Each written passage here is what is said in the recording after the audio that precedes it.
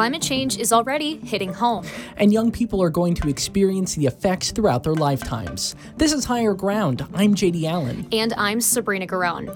This time, we're in Connecticut's largest city, Bridgeport. It's one of the youngest places in an aging state. So we've teamed up with a group of middle school student scientists. We're putting the microphones in their hands to tell their story. We get taught about climate change.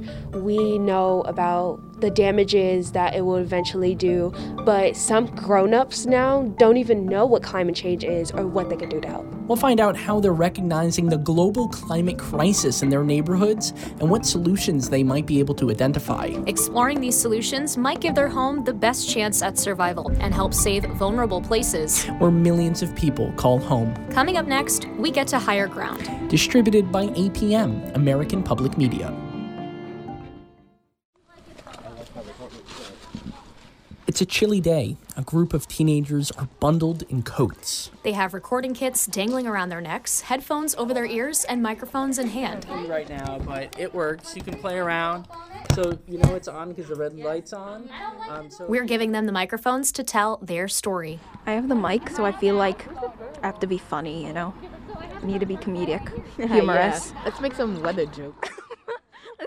Yeah. I don't even know a weather joke. That's Taya and Sky. We're on the trails behind a local science center with 7 of their friends, including Corinne, April, and Taylor. It's quite chilly outside. How do you feel about the fluctuating weather in Connecticut currently? It's torture. One day it's hot and I'm enjoying summer, and then the other day it starts snowing. Do you want it to be over with? What's your favorite season? I like summer.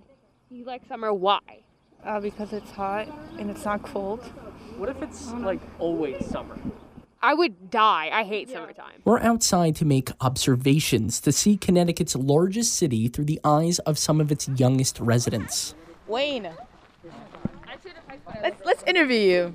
Yep. Have you seen anything interesting that you think we should write down? Well, certainly. Did you write down the fungi that we found and that little plant? Let me check. These kids are interested in STEM, science, technology, engineering, and math. And the class is being led by marine biologist Michelle Lewis. Okay, so I will need The students call her Miss Michelle. at least 2 people who are going to record how cold it is, the temperature. She has a bucket of thermometers, guidebooks for flora and fauna, and devices to track wind. Do I have anyone who actually wants to write down any of the data we collect, or is that just going to be me? Okay, excellent. There you go. The temperature is 13 to 14 degrees Celsius. The clouds at the moment, we believe, are nimbostratus clouds. Oh my god, is it true that if you lick your finger and put it in the air, you can figure out where the wind is coming from? I don't know. It happens sometimes. You just There's no wind. We're asking how young people recognize and adapt to the effects of climate change in their neighborhood. Like extreme weather and rising sea level. A 2022 United Nations scientific report describes the need for climate action from governments big and small as now or never. Cities in particular are being choked by increasing carbon emissions, and shorelines are expected to recede several feet due to sea level rise. This is a 1-2 punch for young people from a coastal city like Bridgeport, on the heel of New England, just 50 miles from New York City. Why haven't we done anything sooner to stop it? Since we knew it's a problem and we know it's going to eventually catch up to us and it's going to bite us in the butt. Right now, these kids are observing changes to their environment. In this after-school program, they act as scientists. So we're going to work through the scientific method, form hypotheses, experiment with our ideas, and look for help to peer review. The goal is to identify challenges and come up with local solutions. To do their part in addressing a global problem. But we're getting ahead of ourselves. Miss Michelle says the work that the students are doing is actually a common environmental practice called a BioBlitz. It's a survey of the biological diversity of a park, beach, or other natural area. For instance, you might record your observations of as many plant and animal species as possible. We are entering a place where we have to be quiet because we don't want to scare our dear friends. There are, in fact, no deer. Our dear friends are not here. In this case, while I'm in the field with the kids, we're using the data they collect to learn about their neighborhoods. So that means exploring what creatures live in their city. Can you guys hear that? that is a bird. Most of the sounds we're hearing is bird, though it wouldn't surprise me if a few of the chirping noises we heard were actually squirrels. Squirrels do occasionally make bird-like sounds. That is very interesting. I did not know that. I did not know that either. I don't know what I thought squirrels sounded like, but earlier has moved on. Also, if you look in the trees, you may find nests. Up. I just saw one fly through the trees. I want to take a picture. You can find them. I think there's a nest in one of those trees over there. I see a cardinal. It's a red cardinal. I want to put that. It's in the tree. It just flew. I'm giving you it's in the tree. It's right there. Look, there's another one up there. Oh, I'm like pointing without the microphone. I will tell you, we do have a family of red-tailed hawks in the area. Yeah. Oh my God, I've seen a hawk in my neighborhood, right? It was on my street, actually. The hawk attacked a small bird. Yep. I just witnessed murder. It's the circle of life. That's what they do. So, Michelle, why might we want to know more things about what's around us? Why are we out observing so much? Well, looking at what animals and plants are nearby can give you an idea of how healthy the ecosystem is. A good, robust number of animals, different types of animals and plants, generally means you have a healthier ecosystem. If you have an area where there's only like one type of plant and maybe one or two types of animals, that's not really healthy. That does happen a lot with human interference. We like to plant certain types of plants and trees and things like that, and that could drastically change what's there. As we're headed back inside, we cross over a bridge to a small creek. Do you think there's any lost treasure in this water? I highly doubt we would find lost treasure, though this is a place that people go on field trips for, so it wouldn't surprise me if there's a coin or two in here. I found a Band-Aid. Oh, there's a Band-Aid. Band-Aid. Oh my gosh. That's great. That would happen on occasion, too. All right, we can move further in. There is a plastic bag on the ground. I think that says a lot about society. it's stupid that big corporations aren't doing more to help prevent our Earth dying. Because their factories and their work is probably what's contributing most to the pollution everywhere. And I think that a lot of companies try to do a lot in like advertising that they're eco-friendly and everything. And I think they're trying to advertise the fact that they're very eco-friendly, but but when they're really not. And I think it's stupid, because why would you tell people that you're trying to help the Earth when you're not? When you can just help the Earth and tell people that you're helping the Earth, and you're actually helping the Earth. Before we head inside with the kids to talk more about climate change, let's set the stage about who we are and where we're coming from as we tackle this enormous challenge. Our new teammates at the Discovery Science Center and Planetarium are all students of color who come from public schools in the Bridgeport area.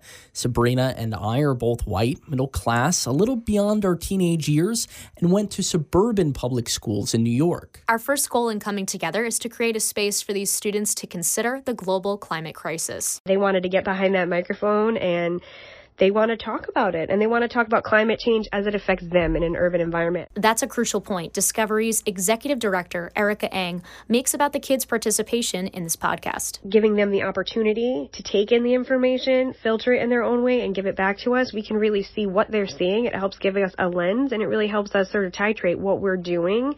Because these kids are so brilliant. These are the ones that are going to be running the world, right? Let's support that in as much as we can. The first time I thought about climate change was when Al Gore's An Inconvenient Truth came out. We have to act together to solve this global crisis. We were about their age when the 2006 movie was released. Our ability to live is what is at stake. Seems pretty nerdy for this to have that kind of impact on you. Well, actually, that's not the first time I was passionate about the environment. He's a hero for Earth. I grew up watching Captain Planet and his team of Planeteers who defended Earth from pollution. Pollution caused by criminals and villains. The eco-villains are out to wreak ecological havoc. Let our polluting powers combine! Who now look strangely like crooked politicians, greedy businessmen, and deadly poachers. Yep, nerdy. Captain Planet! Captain Planet, mission to save Earth. The point is, I learned from a young age, probably from the TV and movies I watched, that I can do my part to protect the environment. The Discovery Science Center is this group's connection to their environment. What was your favorite thing about this walk? My favorite thing about this walk, I really liked the way that we were able to explore kind of the world around us. While it's kind of cold today, we're starting to see the signs of spring. What about you? I guess just exploring this part, because I've never been around this part of Discovery. We walk through the doors, past the gift shop, and down the halls of the Science Center to a classroom next to the planetarium. Downstairs, we have access to a massive globe. The kids have used it before, but I'm awestruck. They click on the display and the projectors flicker. Images of the rotating Earth change to show rising sea level projections, industrial air pollution hubs, and social networks of people. We're more connected nowadays. We have more ways to communicate and find out information from other parts of the world than we ever have before, which means we can affect change on an easier scale than maybe before. We can reach out to people across the world and together come up with something. Because while there are some things you can do locally to help out, helping out the world is a global effort. The concept of climate change on a global scale can be overwhelming. Denise has been quiet so far. There's so much more things happening in this world. It's just like me trying to warm up my house and trying to not die because of the cold. It's not going to change the fact that the world's already dying, and it's like just a bad place to be in right now. That sounds pretty scary when you put it that way. I'm going to be honest. Why am I going to focus on something that's so problematic? I'm just going to cause more wrinkles to my face, which is so unnecessary. So it can be hard to think about what climate change means to you, the individual, on a local level. Especially when the narrative tends to be, well, a bit doom and gloom. Just think, these teenagers have lived through a lot already in their 13 years. A global pandemic, America reckoning with racial injustice, the impeachment trial of a president, heat waves, yearly superstorms, wildfires every summer, it seems, on the West Coast. And a now or never call to action to stem climate change. Why isn't all of this information spread out to everyone else? Like, some kids now are getting information on climate change like us. We get taught about climate change. We know about the damages that it will eventually do, but some grown-ups now don't even know what climate change is or what they could do to help. We'll spend weeks analyzing the discoveries our student scientists have made about their changing environment. Their inspiration will come from their time at home, in school, our excursion outside together, and research over the next few weeks at the Science Center. We're going to focus in on a few of our students' perspectives, from concept to problem solving, and eventually look at the real-life implications of what these climate challenges and actions mean. Until then, we have homework to do. So what I would like for you to do is next week, think about something that is impacted that you really care about.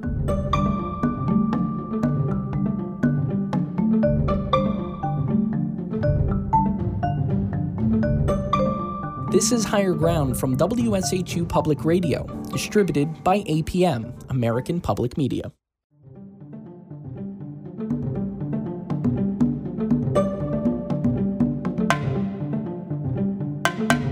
I'm JD Allen. And I'm Sabrina Garone. Welcome back to Higher Ground from WSHU Public Radio, distributed by APM, American Public Media. Through their research, the kids have found that tackling climate change starts at home. And they've got ideas to make their home more livable in the face of climate change, including improving the quality of air, land, and water. Because I think no matter how much we, as not corporations, people, try, we're never going to match the amount of destruction that big corporations and factories are making. So I think we can help by doing all the things to help the environment, but I don't particularly think that it's going to counteract those factories. Okay, Taya, let's begin there. With air. Incidentally, creating the right to clean air, land, and water is the subject of new legislation being considered in a dozen states, from Kentucky to Vermont. In 2021, New York, next door to Bridgeport, became the 6th state to adopt an environmental rights amendment into its state constitution. In the last couple of years, 13-year-olds everywhere have been thinking a whole lot more about air quality. Yeah, if COVID was in this room right now and we're all wearing masks, we would be safe. Wayne and the rest of us are actually still wearing masks as we speak. We're working on these interviews in person after these middle schoolers spent the better part of the last 2 years learning from home. They know who is most vulnerable to respiratory illnesses, those already sick, the elderly, children, and people with weak immune systems. Sky also knows after weeks of research that air pollution can have a similar effect. So where does the pollution come from? It comes from like cars and factories, stuff like that. So do you think that there is a lot of air pollution where you live, or? I mean, kind of. Why kind of? Because I'll be outside and a car would drive by and you would smell all the exhaust and stuff coming from the car. What made you interested in air pollution? Because it seems like a really big problem when it comes to pollution, because I know there's also we breathe in air and stuff like that. So I wouldn't want to get sick from something that I can't really help. Taya is quick to remind her that teenagers do contribute to air pollution. Even though they don't drive yet? For example, they use electricity that's created with fossil fuels and shop online for goods that get shipped from around the world. Sky is worried about those vulnerable to poor air quality, like pregnant people and their babies. Bridgeport is among the youngest cities in the state. Well, in the babies where their mom has breathed in bad air, it causes asthma, lung cancer, leukemia, COPD, pneumonia, birth immune system defects, cardiovascular diseases, and premature death. That's a lot of respiratory problems. What does that mean for baby? 1 in 33 babies born in the U.S. were born with a serious birth defect due to air pollution. That's messed up. Well, Connecticut has high rates of greenhouse gas emissions that contribute to climate change. Motor vehicles make up 40% of those carbon emissions. That's according to data Sky is looking at from the American Lung Association, which advocates for policies to reduce air pollution that harms public health. Sometimes our region gets called the tailpipe of the nation. That's the Lung Association's Michael Seelbach. Fairfield County in Connecticut has the most ozone pollution in any county on the eastern seaboard. Every year, the association grades states on how clean the air is. Bridgeport in Fairfield County gets failing scores. This is a gross and unhealthy reality for people living around the New York City metro area. And when ozone is breathed into the lungs, it's almost like getting a sunburn on your lung tissue. Ozone is the first of 2 major ways to measure air quality. Particle pollution is sometimes called soot, these microscopic particles.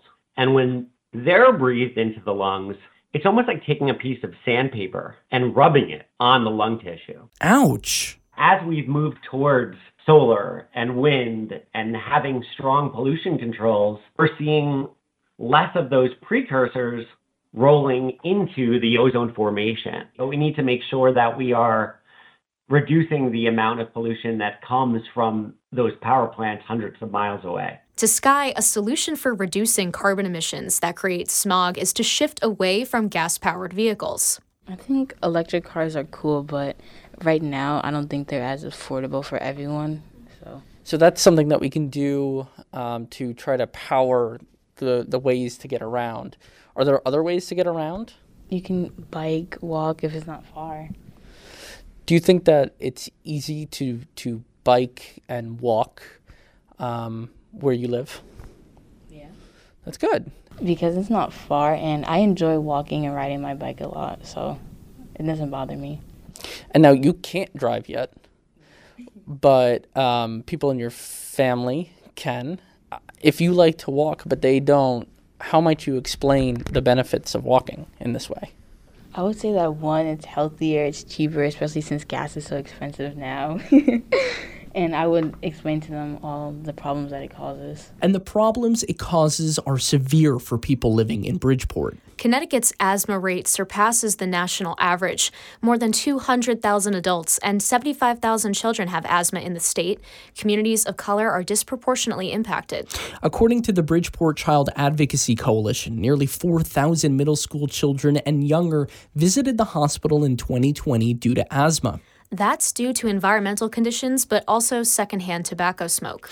The solutions young people have come up with: walk, ride a bike, or take public transit when you can, buy local to reduce freight emissions, are common sense if the community as a whole recognizes the benefits, and if policymakers work to provide the infrastructure to make these adaptations possible. When you start prioritizing money and profit over life itself, over what can help grow life, what can help sustain life, what can help nourish life, then we keep seeing different things that harm communities come into place or go into fruition. This is environmentalist Catherine Morris. She's going to help us peer review our students' research alongside her environmental justice work. So when we traditionally think of environmental justice, we think of, yes, there was a disregard of life that allowed you to continue putting an incinerator here in walking distance from a home, or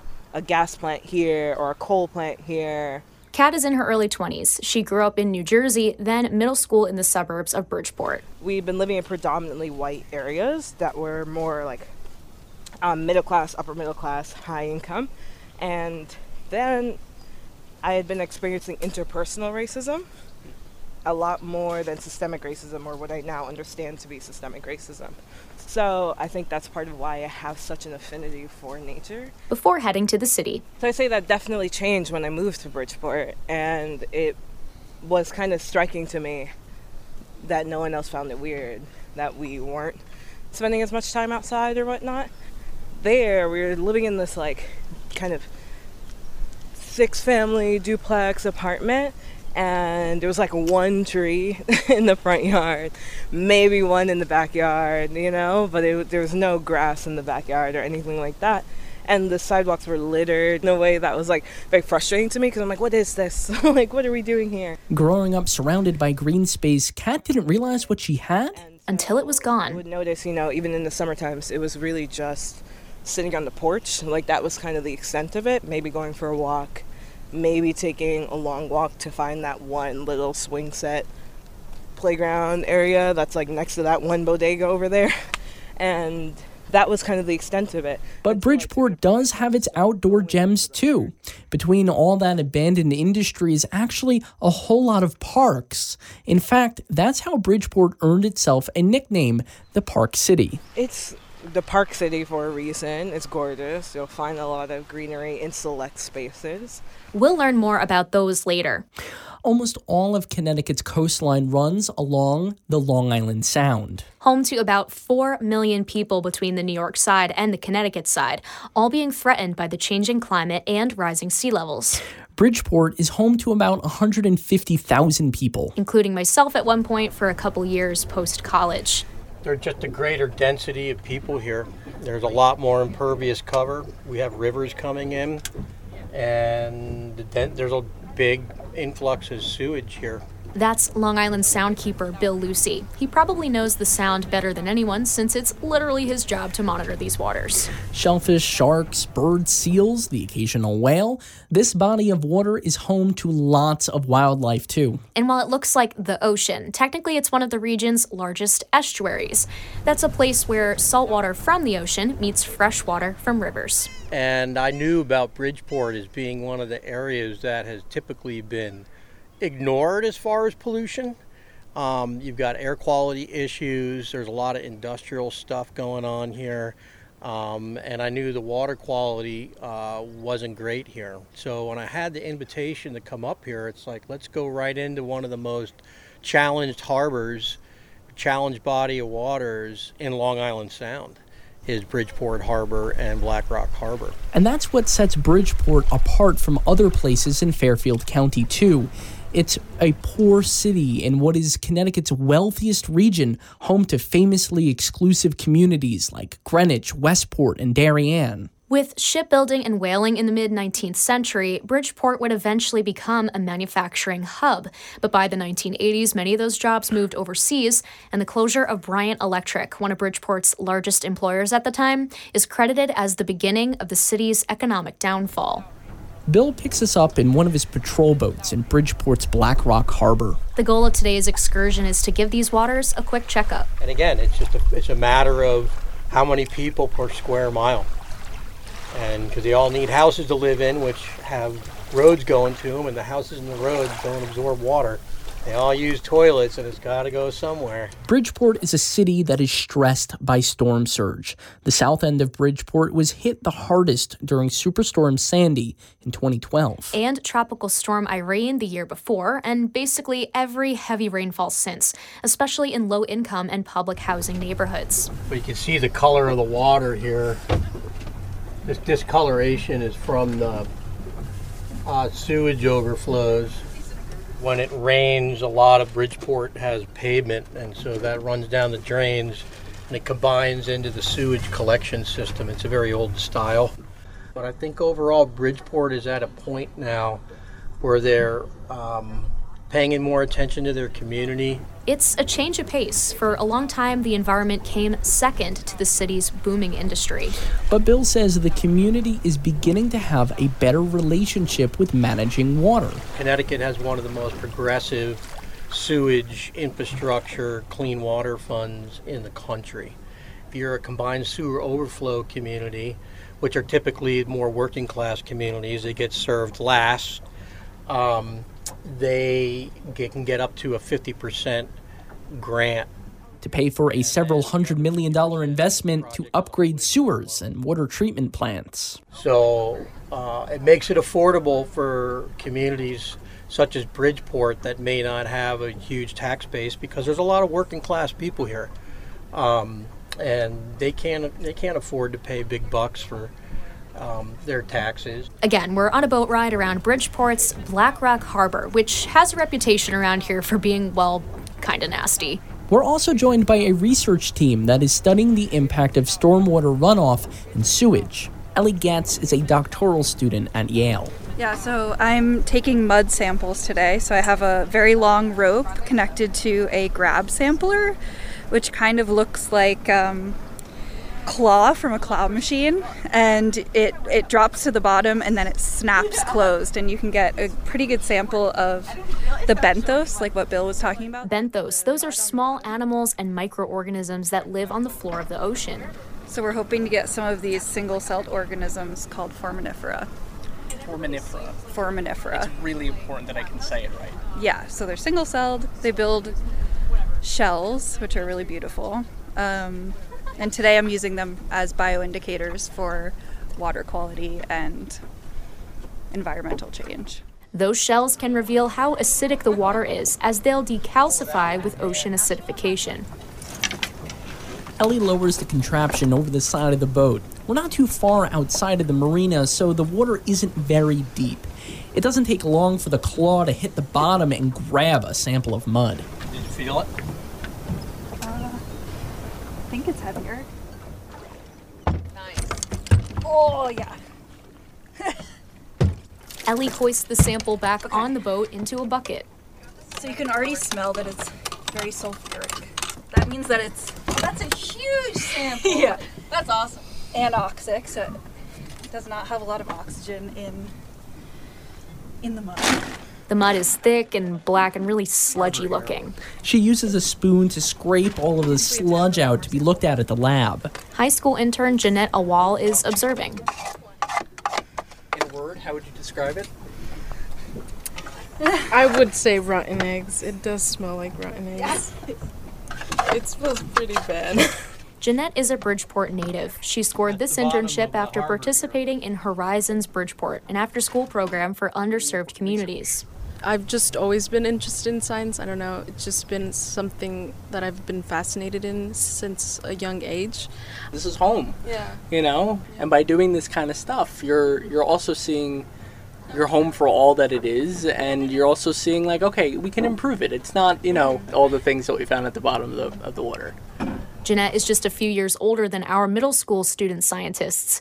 Maybe our time together exploring their city will have a lasting impact on them too. Yeah, I definitely there's days where I do go home and tell my parents about the stuff that I learn in out in the water, or even just in Zoom meetings. And when I tell them about it, they just tell me, oh wow, I just never knew about that stuff. People sometimes don't know what's going on. Back at the Discovery Center, some of the students are also focused on the quality of water. Either what falls from the sky when it rains, floods from the coast when it storms, or bubbles up from the tap to drink. In some places, water is full of lots of chemicals and probably stuff that we wouldn't want to ingest. Things I don't even know of in our water system, and it's concerning that we're drinking that. We don't know what it is. The Greater Bridgeport system is run by Aquarion Water, which is part of a much larger publicly traded utility company.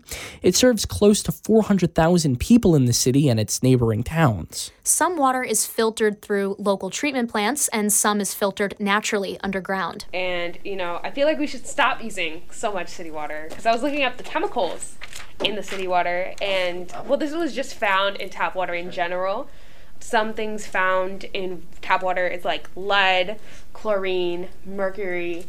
Chlorine can make your skin dry, and so as your hair, and that's found. You could shower with it. It's probably the best thing.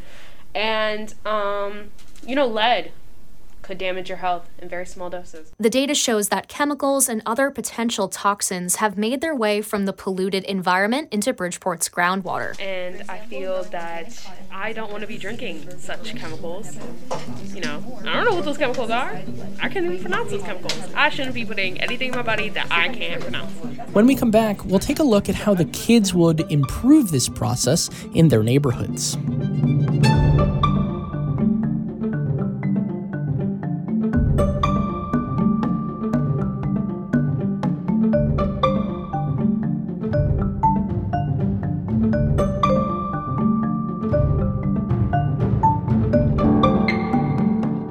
This is Higher Ground from WSHU Public Radio, distributed by APM, American Public Media.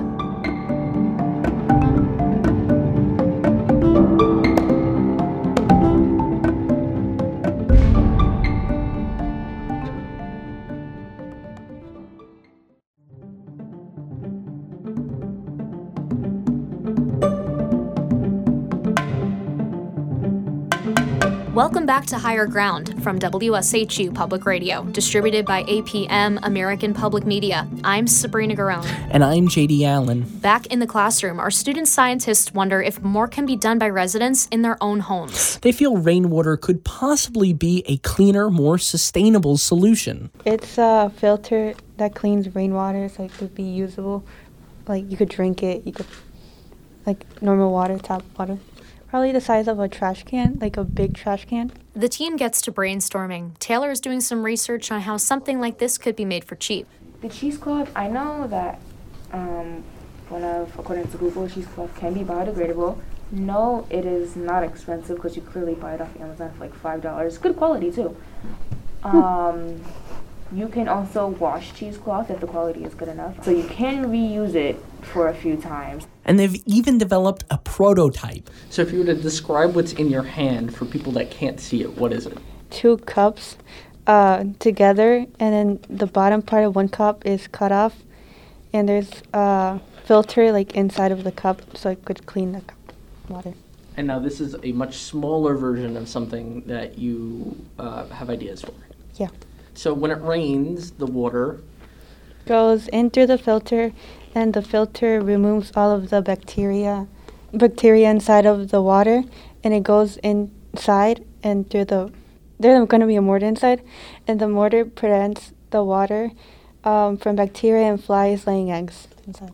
Depending on how big we can get this, or how much rain you get in a year, I wouldn't completely turn off your water system, but I feel like it's a great backup, or at least your first source before you go to city water. While their prototype might need some work before we can drink from it, the students have identified that reusing rainwater is an underused resource for lawn care, bathing, and recreation. Wayne jumps in. Like, you can get a specially designed barrel for collecting rainwater, and whenever it rains, the water will you can just funnel your gutters into the barrel. But you should clean the water if you're gonna like drink it, like literally. So it's better off like gardening and maybe washing your car or something. I love that. And rain barrels are an important tool in reusing rainwater and preventing it, again, from getting down into the stormwater system. Drew Goldsman of the Nature Conservancy thinks the students are onto something special. And I would be reluctant to encourage anyone to drink direct rainwater. The rainwater itself is generally quite clean. We've addressed a lot of the acid rain issues of decades past, but it ends up being more so, where does the rain fall and what does it pick up along the way? So unless you have some good filtration system, it's not recommended to drink it, but it's great for watering your plants or your garden or your yard or whatever it might be. So rainwater is a good and useful tool, according to the scientists, when it comes to sustainability and community resilience against climate change. We're taking a walk with Drew through Bridgeport's East Side neighborhood.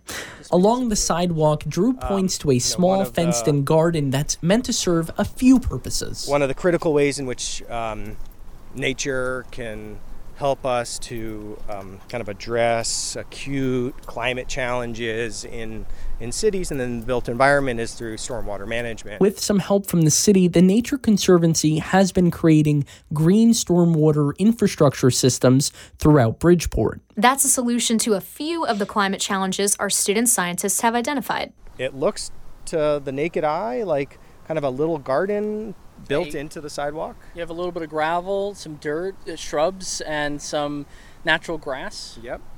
But what's really happening here is that this was excavated out about 6 feet down. So there's kind of a layer cake of different materials, the main chunk at the bottom being about 3 feet of stone, so that water can move down quickly. It's a very sandy soil on top. When it rains, so the water needs somewhere to go. When we have all these hard surfaces, it rushes towards the sewers and it brings everything along with it.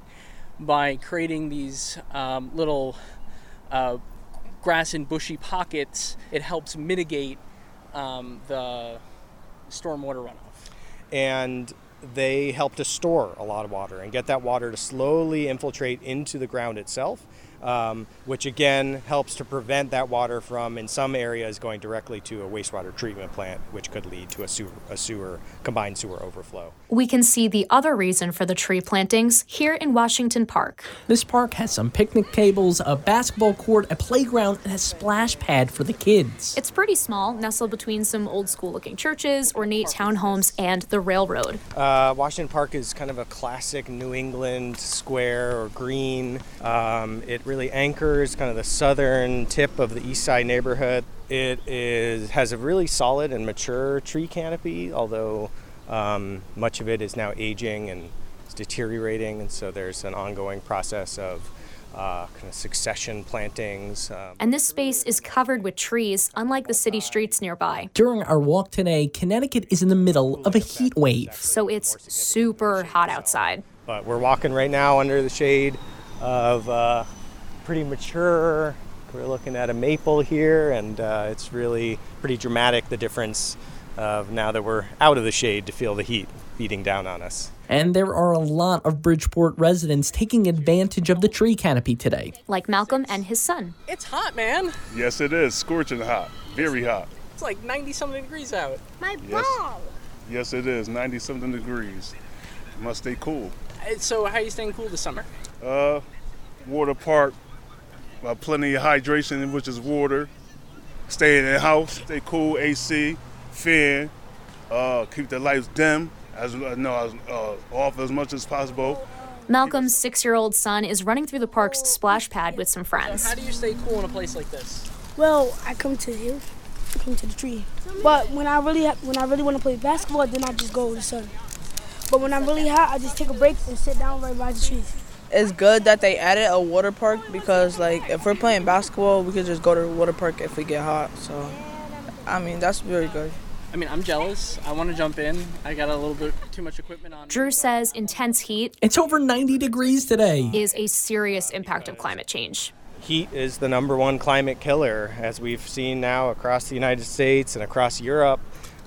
Heat waves are only going to get more and more extreme, and if we have neighborhoods without adequate canopy cover, they're going to become more and more risky for people to live in. He says urban forestry is a great way to beat the heat. We're lucky to get the benefit of the shade and the cooling that trees provide. You know, it's not just the shade itself.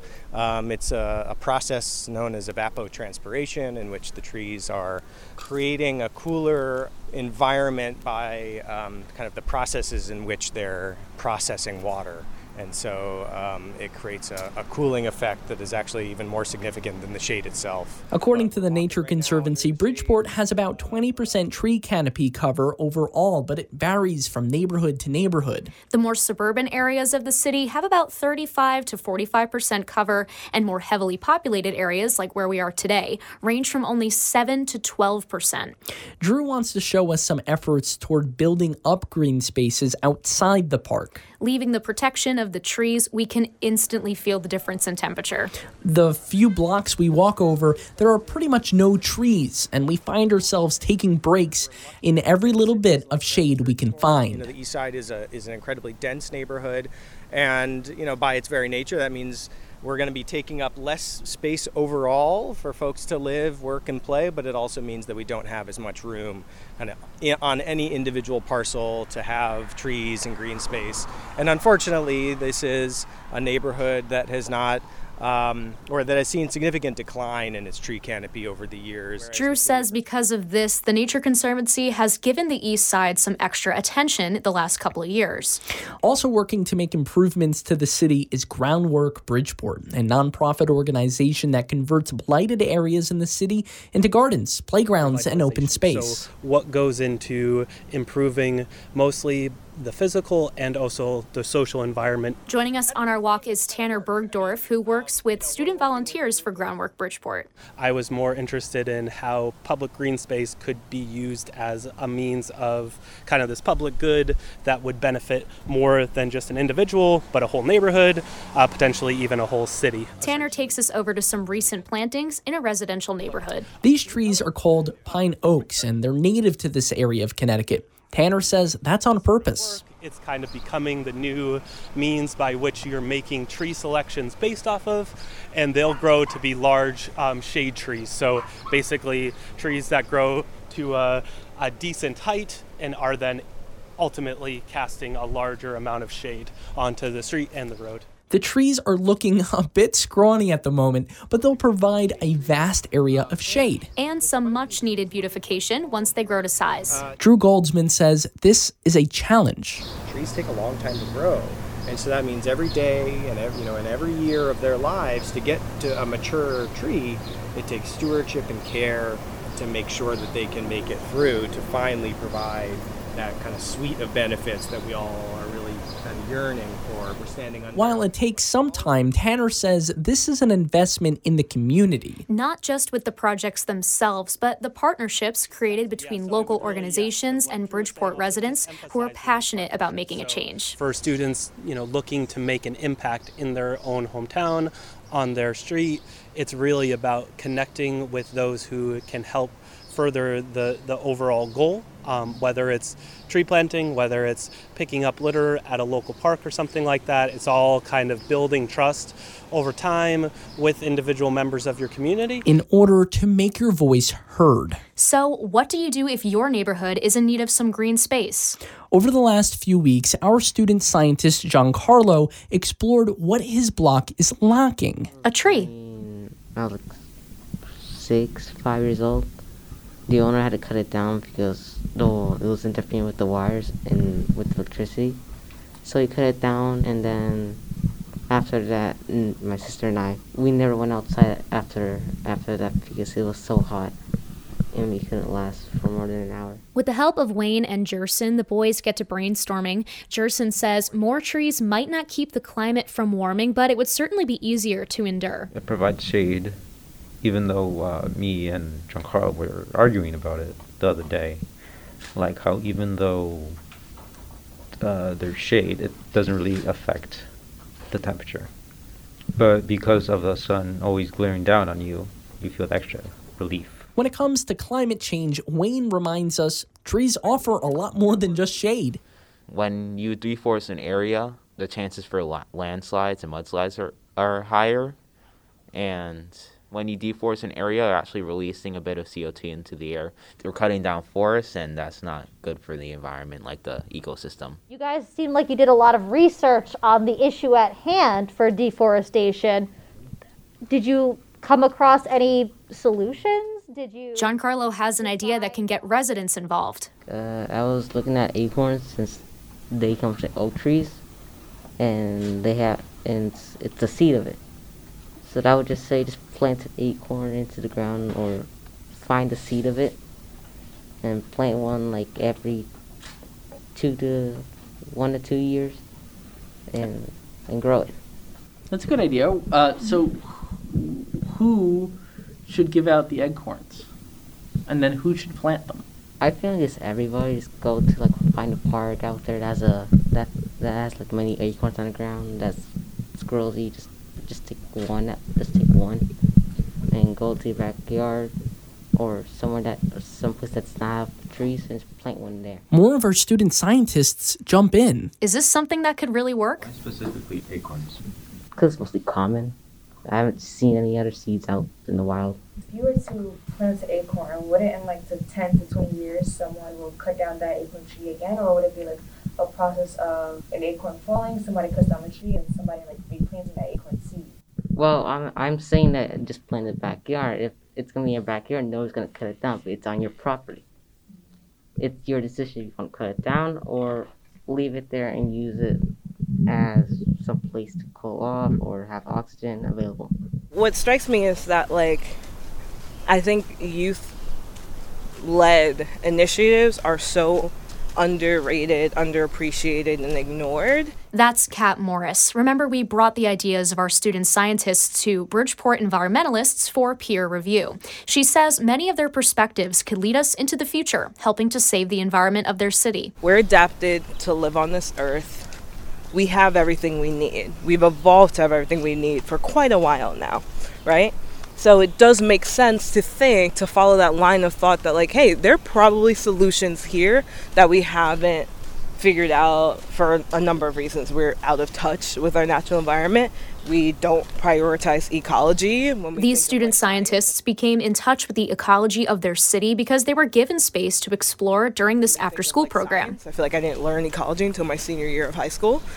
We don't think about solutions that are good for nature and people. We think about solutions that are good for, like, someone's bottom line, right? Someone's bank account. And so the opportunity is there. So what we've done with these students is that we've asked them and we've tried to give them the space to kind of discover climate change for themselves in their own neighborhoods. Yeah.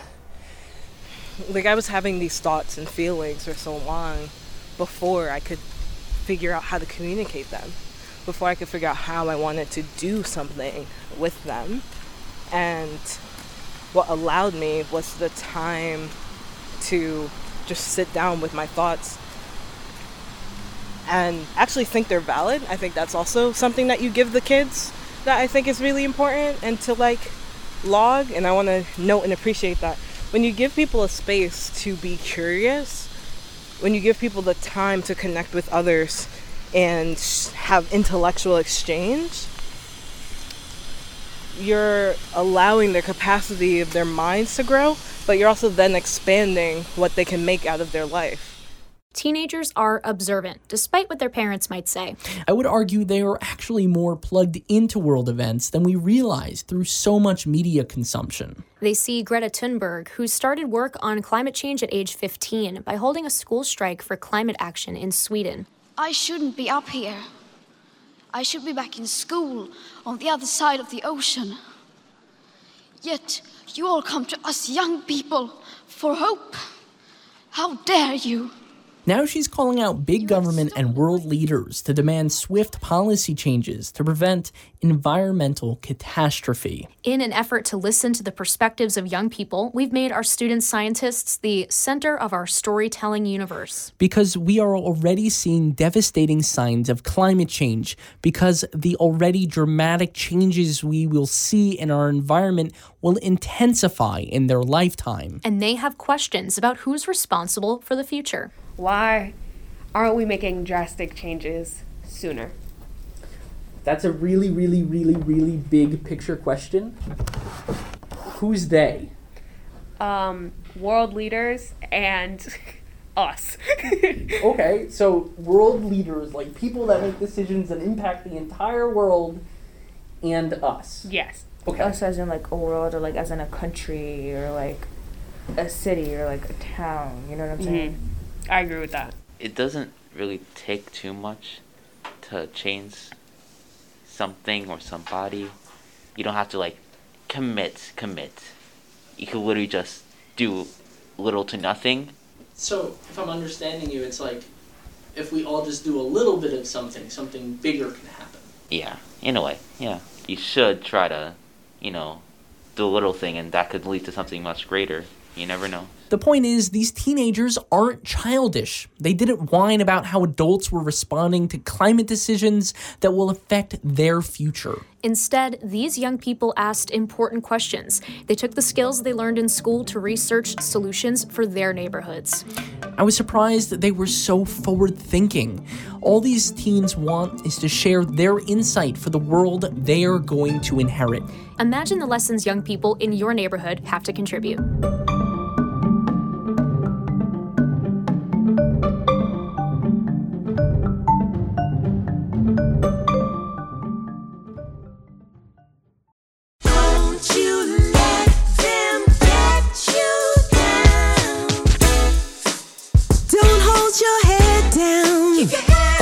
Higher Ground is produced and mixed by Sabrina Garone and me, JD Allen, with editing from Harriet Jones. Molly Ingram assisted with the mixing.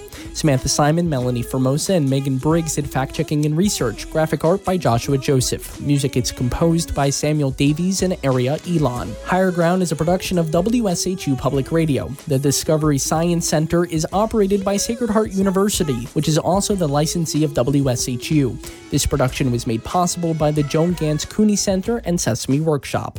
Thank you to Miss Michelle and the kids for participating in this production. And thank you for taking this journey with us. Don't hold your head down. Keep your head up. You can turn. Higher Ground is distributed by APM American Public Media.